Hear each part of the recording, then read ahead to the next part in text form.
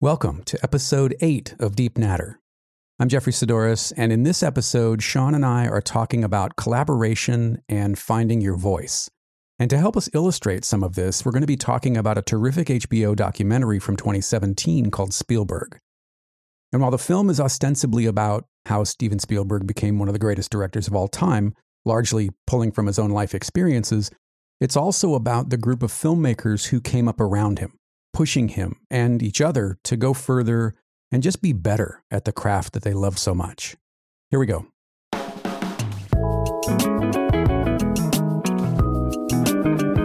Close enough. What do the kids say? I'll fix it in post. I wouldn't know. It was a long time ago for me. It's what all the YouTube kids say. All the Instagram kids. Yeah. Yeah. Just shoot it in 120 with image stabilization and fix it in post, baby. I know one of the things I wanted to talk about with you, and I'm so glad that you watched it. Thank you for taking the time to watch it. Was the Spielberg documentary on HBO. Well, you can watch it other places. I just happened to see it on HBO. I think you got it on Amazon Prime. Ironically, Jeffrey, I watched it on Amazon. Yeah. You know, my favorite company. Yeah. Oh, sure. They had that available. Yeah. I mean, some things they're ready to take your money for in a heartbeat. Do you want to address this? I mean, the very quick version is it's just, I mean, today's the release day for the book, which is obviously an exciting day, but should be. It seems to be a litany of glitches, Amazon on Amazon's platform that have cancelled a ton of people's pre-orders for some reason. Digital and physical, and I don't really have any answers, which is incredibly frustrating. So the publisher is scrambling, trying to sort it out, and they don't have any answers either. So is it on Amazon's end exclusively, or do they share some of, I mean, without going into too much detail, have you learned anything new in the past couple days? Do they share any of the brunt with the publisher, or did they find out some information? Honestly, I don't know. Somewhere between publisher, distributor, Amazon, but it is only Amazon. People who bought it anywhere else is no problem. It's just Amazon. Like it's just the largest bookseller in the world that's having the problem. Yeah. The one who's had the most experience of all of them. Yeah, and it's that sends Bezos to the moon in penis-shaped rockets, but apparently they can't ship a book. So right, we can't expect too much from these guys. No. Yeah. No. So I mean, it's all US digital pre-orders. Amazon have cancelled them all. So Kindle orders, all digital and physical Germany books have people have been getting emails telling them their orders cancelled, and it's not cancelled. You know, I mean the file is there with Amazon for the Kindle, and the books are in the warehouse ready to go out. There's just like glitches and mistakes being made all over the place, which is obviously just incredibly frustrating because, you know, I mean, I finished writing this thing in January. I didn't screw up. But now, because a bunch of other people are screwing up, it makes me look really bad. And obviously it's going to hurt because a lot of those pre-orders, I'll never get them back. They're just gone. So I've just lost a ton of... Well, and from what you've said, there's no way to know how many digital... I mean, Amazon knows, of course, but there's no way for you or the publisher to know how many digital pre-orders you've lost. Well, because Amazon aren't going to give out details of customers and the rest of it because it's probably illegal for them to do that. Right.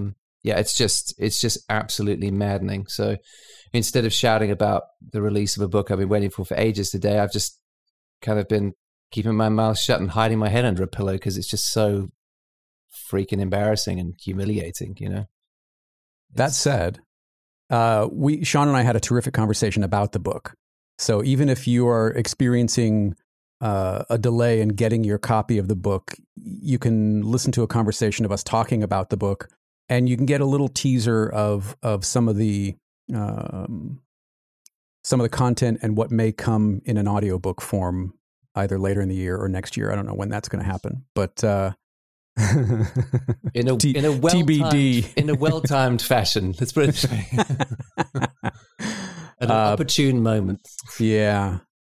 But it's, you know, I will say that it was really cool for me to be able to talk to you because I said in the intro of the thing that, you know, I've been lucky enough to hear little snippets during the production and during the writing of it, but this conversation, this was the first time that you and I actually got a chance to sit down and talk about the whole thing as a finished product. And I really appreciate the opportunity of doing that. That was a lot of fun for me. I mean, it was amazing for me because, like I said to you, I've done over the last month or so, I've done maybe 5, 6, 7 different podcasts about the book, and none of them have read it yet because they haven't got it in their hands. So you're the first person. Mind-numbing to me. I know. You're the first person I've actually been able to talk to about it who's actually read the thing. So it was really great to do. So yeah, if there is a podcast you want to listen to that's connected to this book, the one with Jeffrey is definitely the one to go listen to. Because he's read it. Thank you. Yeah, because I've read the little things, you know. Yeah, it's a detail. You wouldn't think that it would be important, but somehow it is. Yeah. Well, to be fair to other people, they couldn't get it, and apparently they couldn't even get it now. So right. I mean, right. Oh man, it wasn't so sad. It'd be funny. It's been such a hard thing for you. I mean, I can definitely speak to that it's been, and not just from the physical part of it, of getting it out there. Yes, that, but the sort of mental and emotional and existential toll that it's taking, because you've put so much work into it, and it speaks to reputation, and it speaks to, how you conduct yourself out in the world. It kind of flies in the face of that. And man, I don't want to speak for you, but I definitely empathize with you in what's been going on. Yeah. You know what it is? I was thinking about it now while I was, pouring myself a gin and tonic in the kitchen because it's one of those days. I thought hey, it's always a good time for a G&T. You're not going to get an argument out of me. I mean, I never drink stuff on my own at home, but I thought I'm going to have a gin and tonic because it's one of those days. It was supposed to be, I'll have one to celebrate, but as it is, it's going to be one just to get through the rest of the day. But it was, I was just thinking then, I was like, the problem with all this is actually, I don't trust people easily anyway when it comes to working with people creatively. And this is just like the worst experience you can have because, I mean, there was obviously the option for me just to publish this myself at the start.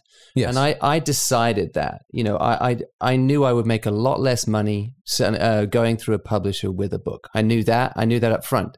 But the reason to do it is because you get much wider reach in theory because of marketing and distribution. But because all that's just fallen down, it's like, well, there was no reason to do this. Plus, it's like, why on earth would you trust other people with this thing that you love? I mean, obviously it could have gone brilliantly and I wouldn't be thinking this way. But today I'm just like, I already struggle to hand over my video editing to someone else for YouTube. Do you know what I mean? Because I'm worried everything will go wrong. And yet with this, I'm like, well, if there's a project to work with other people on, it's this one because hopefully it gets out there further. And it's just like, I mean, this just makes you want to retreat back into your hole, to have the worst parts of my need to control every part of my process take over and go, well, I just don't want to trust anyone. I just want to do everything myself because I know it will get done, Well, I think that's the other side of it, is that it would get done. You've published 5 books actually, on your own, without hitch, without incident. And now this publisher came to you, so you have a certain amount of trust. You know their track record in terms of what they have published. So there's a certain level of trust that's assumed. I've got friends who've been published by them. Sure. Yeah. I mean, it's just the minute you start to get the big chain of things, publishers, distributors, big companies like Amazon involved, there's just so many moving parts and so much automation for things that can go wrong. And it's just like, oh gosh, keep it small and sell to your core audience is what I feel like now. Yeah. That was a mistake. Just you should have just sold it to the people who know what you're doing and care. Done it on a smaller scale, you would have been happy with it. People would have got things on time. They would have been happy with it, and it would have been a good experience. As it is, I took a risk to get it out wider, and at the moment, even the people who are my core audience who ordered it from me can't get it, let alone it getting further outside of that audience. So it's just the gamble is really not paid off, and it's just. I mean, who knows in the long run? Maybe 2 months down the line, lots of stuff recovers. People do replace those orders, although I'm not that hopeful because who knows? Maybe it doesn't matter so much, even though this obviously still matters because it's ridiculous. But it's just, it's just a bit heartbreaking, really. Yeah. Can we dive into something that you said, and it does relate to the book, but I think we don't have to talk about the book. Go no. It's more about the sort of wrestling control away from you on the part of someone else. Like you mentioned about not wanting to and not being willing to give up control or a reluctance to collaborate. Mm-hmm. Do you want to talk a little bit about where that came from, or should we just dive somewhere else to let go of it? No, I don't mind. I don't know how much there is to say about it. I mean, I think for me, we might have mentioned it on here, to be honest, that growing up with my dad having left when I was quite young, and a mom who was very critical, and that was my only parent figure, and always feeling like I had to have everything perfect to make sure, one, that she wasn't upset any more than she already was because my dad bailed, and not to cause any trouble and not to be an issue myself. I felt like I had to grow up really, really quickly. Mm-hmm. And that's where my perfectionism definitely comes from, and my need to control everything so that everything's done right. And, you know, I'm a good boy. I did it properly. You know, all that sort of childish stuff that still lives in us. Like, that's where it comes from. To the point where, you know, I was that kid at school. I think a lot of people are, to be honest, who like just hated doing group work, you know, where you all got the same grade. I'm like, no. Oh man. Yeah. I hated that. Give me a mark for the work that I do and make it fair. And I don't care what it is, but don't give me that. I never wanted to collaborate. I didn't want to do it.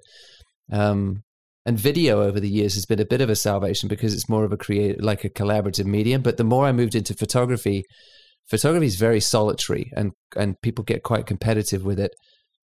And I really fought against sort of closing up and joining that and staying open and staying collaborating with people.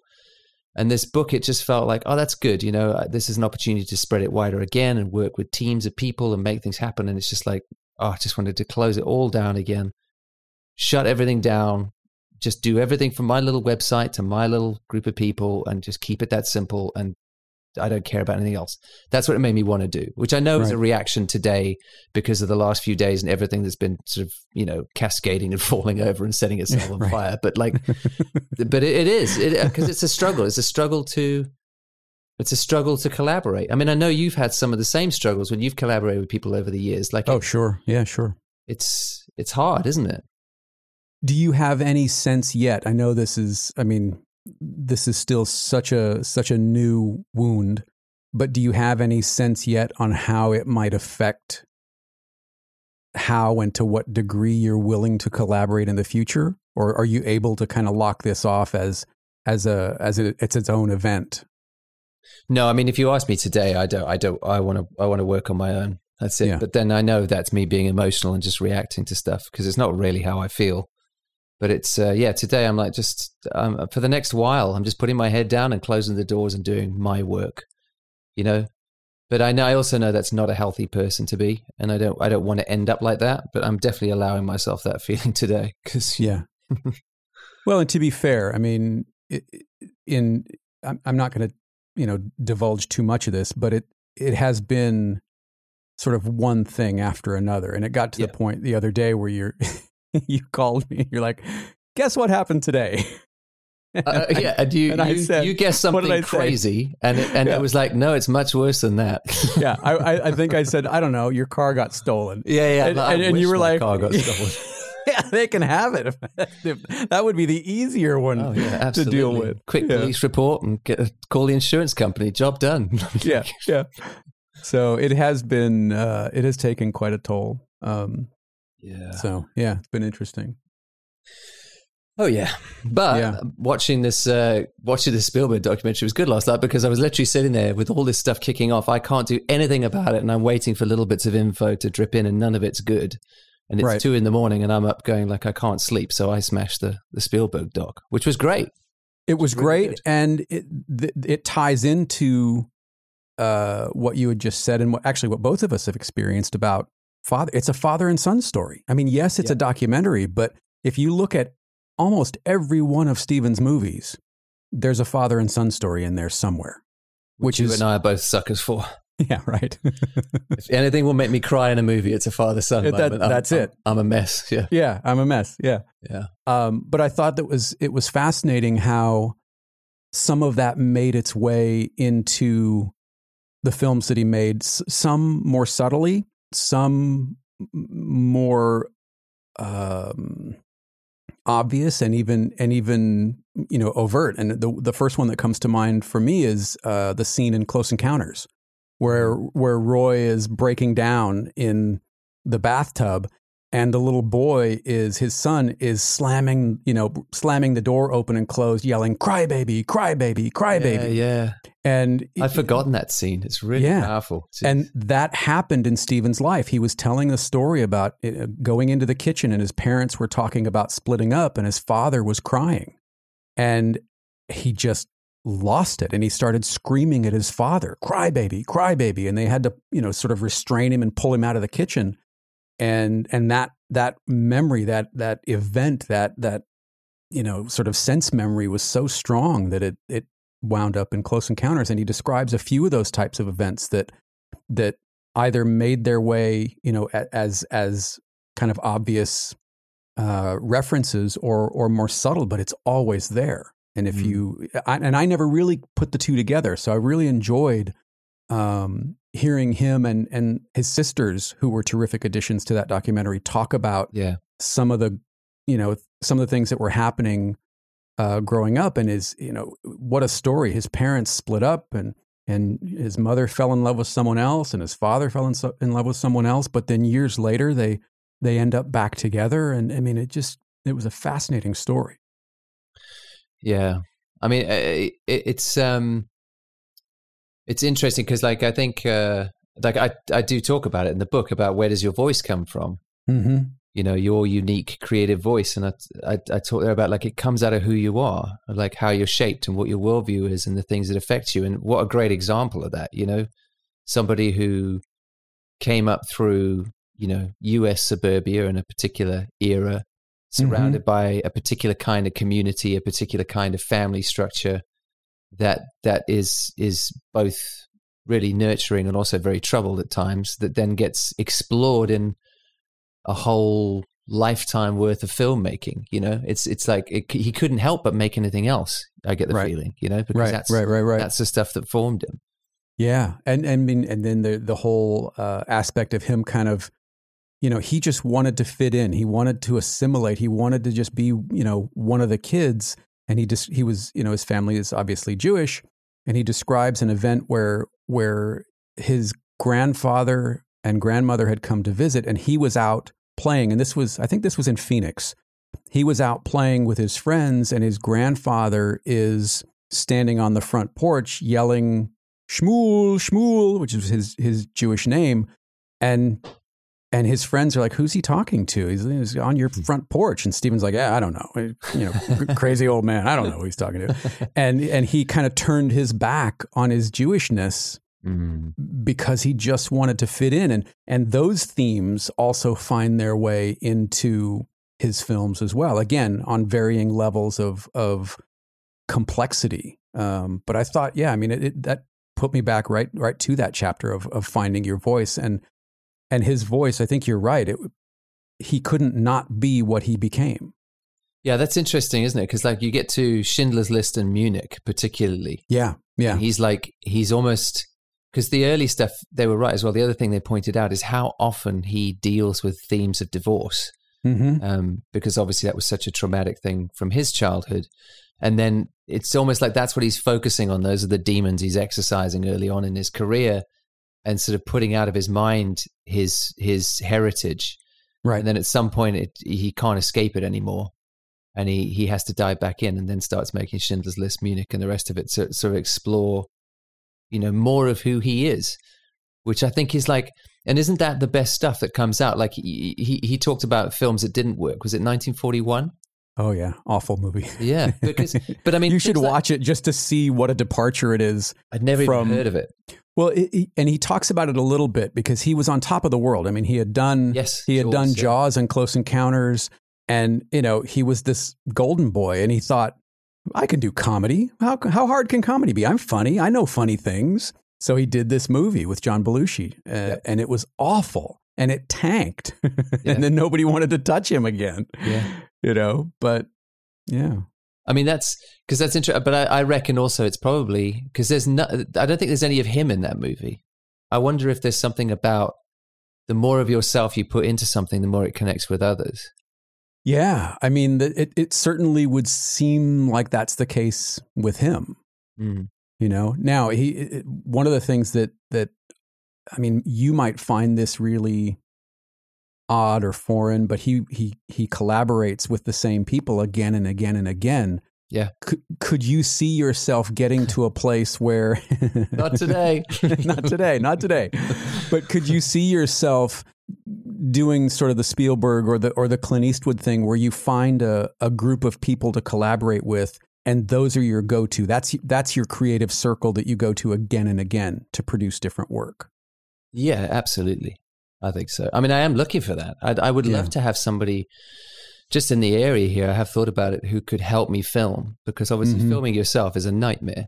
Right. And if you have somebody else to help you, you can get a lot more creative and do a lot more things. So it'd be great to find someone sort of in my area. In fact, Simon Baxter and I have talked about it, that we'd help each other out on making videos, which would help. Like, I'd definitely do that sort of thing if I trusted the person's aesthetic and I could sort of say what I wanted and get it, and I could do the same for them. Then I feel like that's a really good collaboration to have.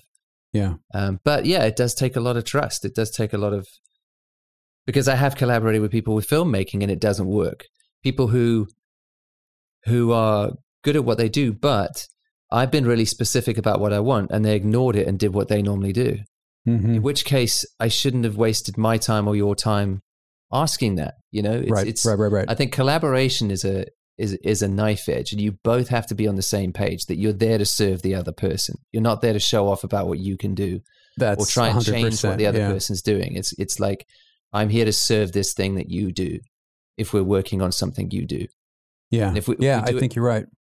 If we do it together, then there has to be mutual trust and respect, and an understanding that that thing that you're building is only as good as both of you together. It can't be in service of one and the other's tagging along. I just don't think that works if it's a joint project.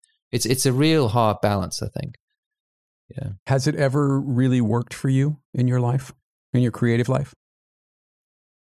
Not for a long time. I think the last time I can think about it was working for the church. So when I used to have a band or a few bands, they used to travel around South Africa and play music. Like those bands were incredibly collaborative and in a really healthy, good way.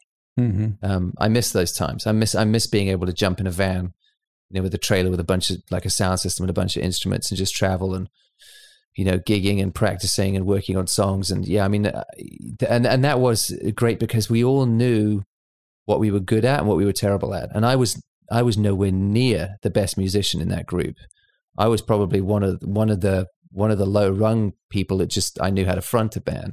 But like the most of those musicians were much better than I was, and I knew how to lean on them and feature them and celebrate them in what we were doing in a way that they felt they had ownership of it and were really adding to it, you know, rather than trying to sort of stick it all under my name as if I was doing something special and they were tagging along, as a horrible way to treat other creatives. But we had a really good mutual respect. It was proper collaboration. It was really good, yeah. But not since then, no. And that's like, gosh, 10, 12 years ago. Yeah. So, yeah. It would be interesting to see that in you. It would be interesting because I could see you. I think this is where feature-length documentaries could be really good for you, because there is that sort of mentality, that sort of band mentality where, especially if you're doing it, you know, self kind of indie film, right? Where you're just in a van and you're going from location to location with this group of people who believe in this thing that you're doing. It's one of the reasons I loved being in theater for a while. You know, it's that sense of collaboration. Nobody's there for the money. Nobody gets into regional theater for the money. You know, I mean, you're making nothing. And it is about producing something that is tangible and intangible and palpable, you know, all at the same time. And everybody's sort of has their lane, but at the same time, they're willing to step outside that lane to help if it's for the good of the production. Do you know what I mean? Yeah. But is that the last time you can think of collaboration working for you, was Theatre Days? On that deep of a level, yeah. It's technical theater is the only job I've ever really missed. Oh, it's the only job I've ever really, you know, because I went from I was going to be a marine biology major. And I was taking a couple marine biology classes, and my professor kind of pulled me aside and he said, "Look, I love the passion, I love the commitment, I love what you're bringing to this, but I got to let you know that, this is a long journey. They're hiring people with master's degrees to be deckhands on research vessels." Wow. And if I was going to do it, I liked the book knowledge. I liked the research part of it. And I told my mom, I was registered to go to school in Northern California. And I told my mom, I said, I don't think I can do this. And to her credit, she said, "Okay, what do you want to do?" And I said, I don't know. I don't know. And she said, "Okay, well, you got to do something because, school starts in 6 weeks. So what do you want to do?" And so I ended up having my transcript sent to Long Beach, and they, once you're in the CS at that time, I don't know how it is now, but once you were in the CSU system, the Cal State system, you could, if you got accepted to one school, you could very easily kind of switch to another school within the same system. So I switched to Long Beach, and I had a roommate in my dorm, a guy named Adam Roth, and I didn't know what my major was going to be yet. I was just, I was at the school. It was this whole other world. And he said, "Well, you know what? Come." He was an actor. He said, "Come check out the theater building."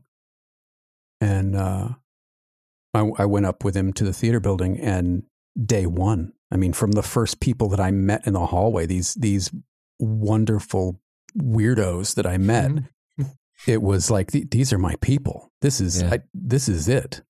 This is absolutely it. And it was terrific. That sense of collaboration, and then after school, after Long Beach, I went to Texas and Louisiana and New York, and had these amazing experiences with these groups of people who were there to make something. And it wasn't money. That wasn't what they were trying to make. And that sense of community and collaboration has stuck with me for years. Since then, and I've never experienced it to that degree since. The other part of that documentary that sort of like bleeds into this as well, that really impressed me was that cabal of filmmakers, who sat around. Can you imagine? I know. Imagine the what is it? De Palma, Spielberg, Scorsese, Lucas, who all came through at about the same time. Well, exactly the same time. Bob Zemeckis. Yeah, who were all sitting around tables and talking about their films together. And what really impressed me actually was it made me see Indiana Jones in a new light. Yeah, because you've got Spielberg and Lucas, who at the time were sort of. It never felt from listening to them talk or anything else that they were sort of fighting for supremacy. They had a really kind of bohemian approach, and were very happy to help on each other's work or fully collaborate on things like Indiana Jones, where they're like, well, I think we could make something great together. Yeah. And I think that's, when was the last time you know of a movie in our modern era where two great filmmakers have worked on it together? I can't think of one. Yeah. Or the scene where De Palma was talking about Scarface, where Steven came to visit Brian De Palma on the set of Scarface, and they were shooting the pivotal scene of the movie. And De Palma says to Spielberg, "You want to shoot this one?" So Spielberg actually shot that scene, that whole big, "say hello to my little friend." That whole scene was Spielberg, uncredited, just because these guys were all friends. And you see them out, drinking beer, playing pool, looking at each other's films. The other thing that stuck out for me was when George Lucas invited them all over to look at a rough cut of Star Wars. Yes. They were taking the piss out of him. Yeah, and De Palma stands up and just starts berating George Lucas like, "It's so stupid. Why would I care about any of these characters? You need context. You need backstory. You need history." And that's where that story crawl at the very beginning came from. Yeah, who's the bear? And why should I care about him? Yeah. So that's where that story crawl came from. But they were so tight, and they were so tight that they could have those kinds of discussions. And like Adrian said, it's critique, not criticism. Yeah, absolutely. And I think they knew that they all had each other's best interests at heart. It wasn't critique to bring you down. Absolutely. Even though they obviously like teased each other and seemed to have a lot of fun with each other, it was like, no, I'm in your corner. I'm teasing you. I'm teasing you. Coppola was the other one that was there. Coppola was the other one. Yeah, of course. Yeah. I mean, what a group. I mean, that's just the who's who of that era. Yeah. And they pull back at one point. They pull back on all the film posters of these guys. And you're like, oh my God, these are some of the best movies ever made, you know? Yeah. And it's from these group of friends that were all coming up at the same time. And it was just... You know, it was that idea that Eno calls scenius instead of genius. This idea of a collaborative space that creativity is allowed to flourish, not just the lone genius who comes up with something in a basement somewhere. And it's just such a perfect example of that in action, in motion. There's that amazing shot because they're showing all this kind of almost home movie footage, you know, shooting on Super 8s or Super 16 or whatever around at parties they're having or dinners. And they're around a pool table and Spielberg's directing, I think it was De Palma who had the camera. Yeah. He's like, put the camera over the hole and I'm going to shoot the ball at the hole, move it at the last second. Where they're like, literally, they can't even just play a game of pool without like making films for fun, you know? Yeah, it was great. I mean, imagine being in that space. What really impressed me, like talking about collaboration and working with other people and everything was the complete lack of competitive ego. And I don't know what's happened since. Like if they don't have it, and look who they are, right? And even it wasn't like they were nobody then, and that's why they didn't have an ego. They were still some of the best filmmakers in the world when that was happening. Mm-hmm. It just didn't feel like there was this hugely competitive, aggressive thing going on between them. They're happy to work with each other and talk about each other's films and champion each other's work. And I love that. I think because if they can be like that towards each other, I have no excuse because I'm no Spielberg. You know what I mean? Right. I'm nothing.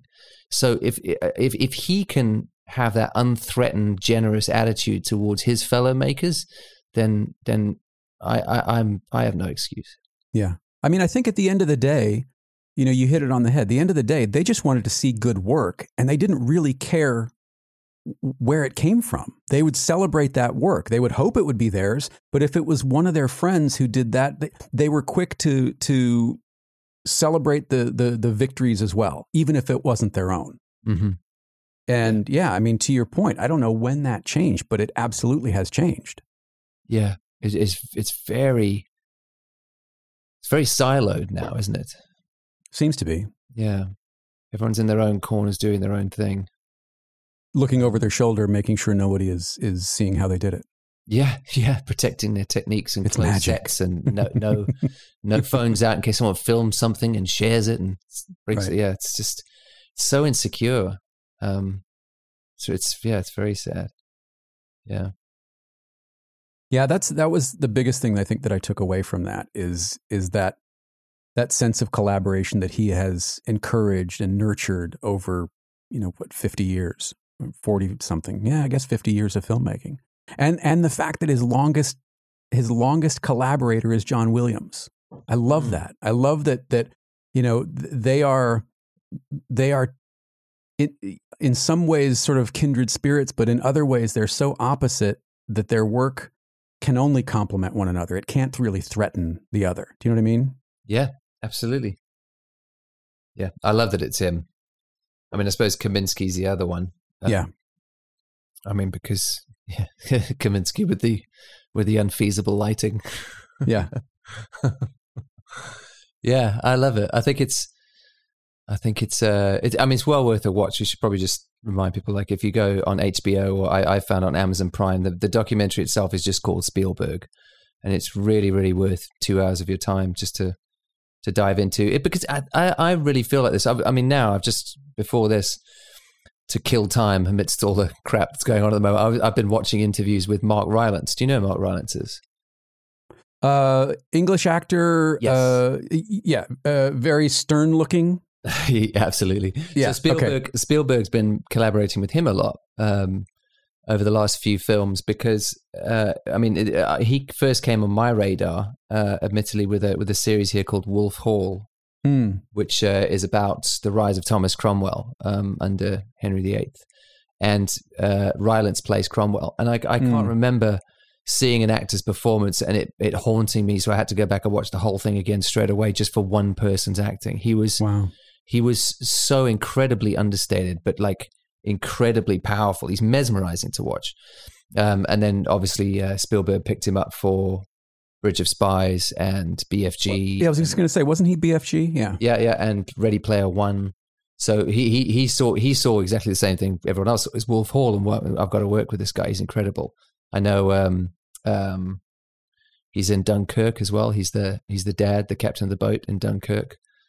I mean he's and it just I feel like, and this is why, like, I try and watch interviews or documentaries about any creative person, like a filmmaker, a musician, a painter. It doesn't matter. Like that one you sent me was another fantastic one about this. The painters. What was it called? I don't know. Which one did I send you? Who was it?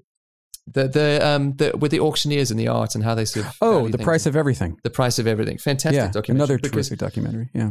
Because I actually prefer watching creative documentaries about things I'm not actually engaged with personally, because it becomes much more about their process and their philosophy for making things rather than the technique of them making something, which I might get distracted by if it was photographers. Yeah. You know? And I devour that stuff because I just find it fascinating to listen to. Like we've said before, inside the actor's studio, actors talk about their process.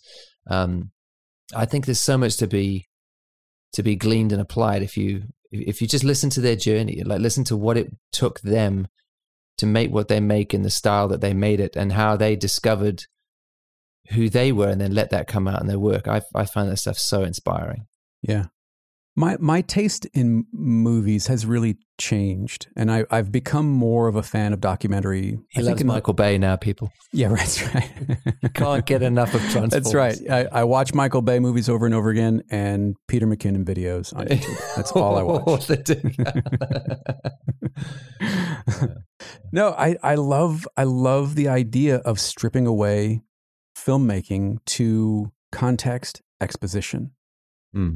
You know, I mean, documentaries can have, terrible lighting. They can have really shoddy footage. I'm watching the Val documentary right now, Val Kilmer. Oh, yeah. And it's fantastic. I mean, the guy has been filming things starting on Super 8 since he was, 5-6 years old. And he's got thousands of reels. He's got it in a big storage facility that he has to go sort of check things out of. It's this massive library of things that he's filmed. And it's, if you're watching a Marvel movie or if you're watching some sort of big Hollywood production and there's a change in the lighting or there's a really grainy shot that was obviously shot on a different film stock or something like that, you notice it, you probably mention it to the people that you're with, you make a mental note of it, whatever. But documentary is so much more forgiving because I find anyway that I find that I am so engrossed in what's being said that I will forgive, the fact that you shot this on a VHS-C camera in 1984. I will forgive that this is a Super 8 film from the early 70s because I'm so tied to the story. I'm so sort of pulled into what you're saying to me. Yeah. Or Spielberg hitting a pool ball at your camera lens. Yeah, right. Not lifting the camera away at the right time and smashing into the lens. Not a good shot, but what an amazing moment. Yeah, exactly. Yeah, but what an amazing moment. Yeah, or the De Palma saying, that was the worst pan I've ever seen. Look at me, you're shooting me in the shadows. You're not going to see anything here. Just totally just razzing him about it. You forgive those things because it really does become part of a narrative, and it's a narrative that. Yes, it was written, but it wasn't written in the same way that a script is written. No. It feels different. And I find that I'm connecting more with that, and I've been listening to more podcasts, some courtesy of you. Thank you very much for your recommendations. But yeah, it's I think I could watch documentaries for a long time and not get bored with them because you're seeing, to your point, you're seeing how other people do it. You're seeing sort of behind the curtain. And I just like that. I just like that it's real life. It's that simple for me. I like knowing that what I'm seeing is something that actually happened because I can believe what it means then, Yeah. More than if it was constructed. mean, that was one of the criticisms I found was interesting about Spielberg's work is Steven, my buddy Steven. I know. You're talking to him after this. So Steven and I were chatting and just, it's like, Steven, darling.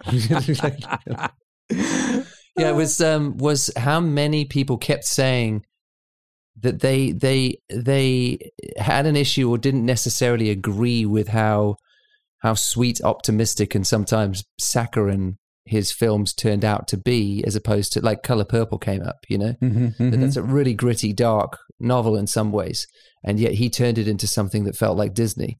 And they kind of criticized him in those interviews for that documentary, and I thought that's interesting, like that's people's real opinion, and the fact that he's creating films that people sometimes don't actually believe is real life and are too sweet, doesn't work for a lot of people, which obviously is never a problem with a documentary, because what you get is what you get. I mean, you could edit it to sort of sweeten it up, I suppose, but the whole point with a doc is to give you a plunge in the deep end of reality, whether that's good or bad. But he was almost accused, and I kind of agree with it, in a lot of his film, everything's tied up slightly too neatly at the end, which he wants to do. He's not making a mistake. That's exactly the film he wants to make.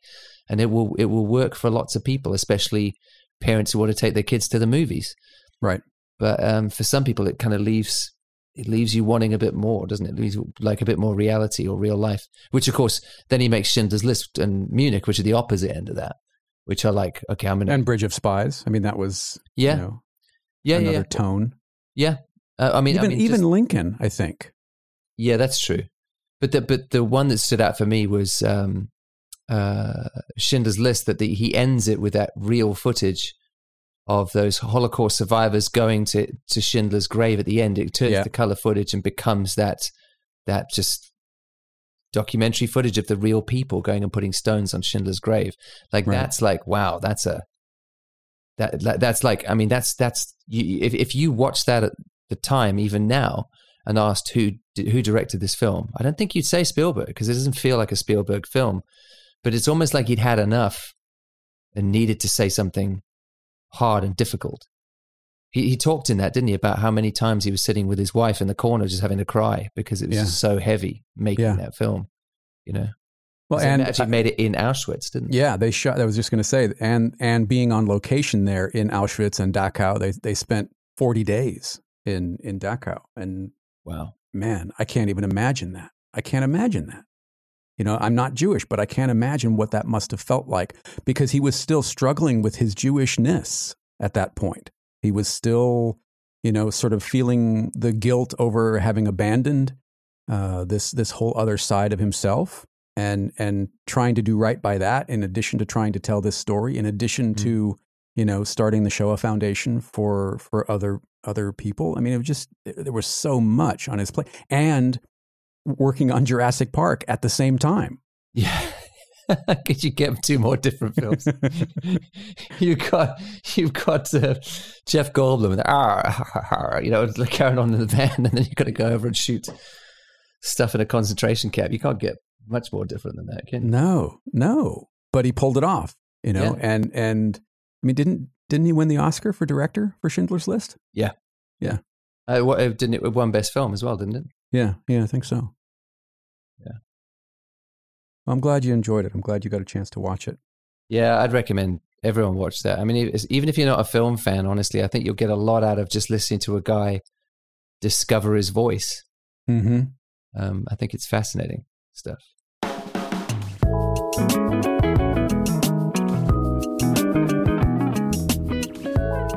Subscribe to Jeffrey Saddoris Everything in your favorite podcast app to get Deep Natter along with Process Driven and everything else I release all in one feed. If you'd like to support the show and help others find it, you can leave a review or a rating wherever you listen and share it on social media. And as a reminder, you can listen to the show live and be a part of the conversations Tuesdays at 2 p.m. Eastern on Clubhouse. Connect with Sean on Twitter and Instagram at Sean Tuck. That's SeanTuck, on his website at seantucker.photography, or by searching for Sean Tucker on YouTube. You You can connect with me on Twitter and Instagram at Jeffrey Saddoris. That's JeffreySaddoris, or on my website at jeffreysaddoris.com. As always, thank you very much for listening. We appreciate you being here. We appreciate you sharing your time with us, and we hope you'll come back for the next one.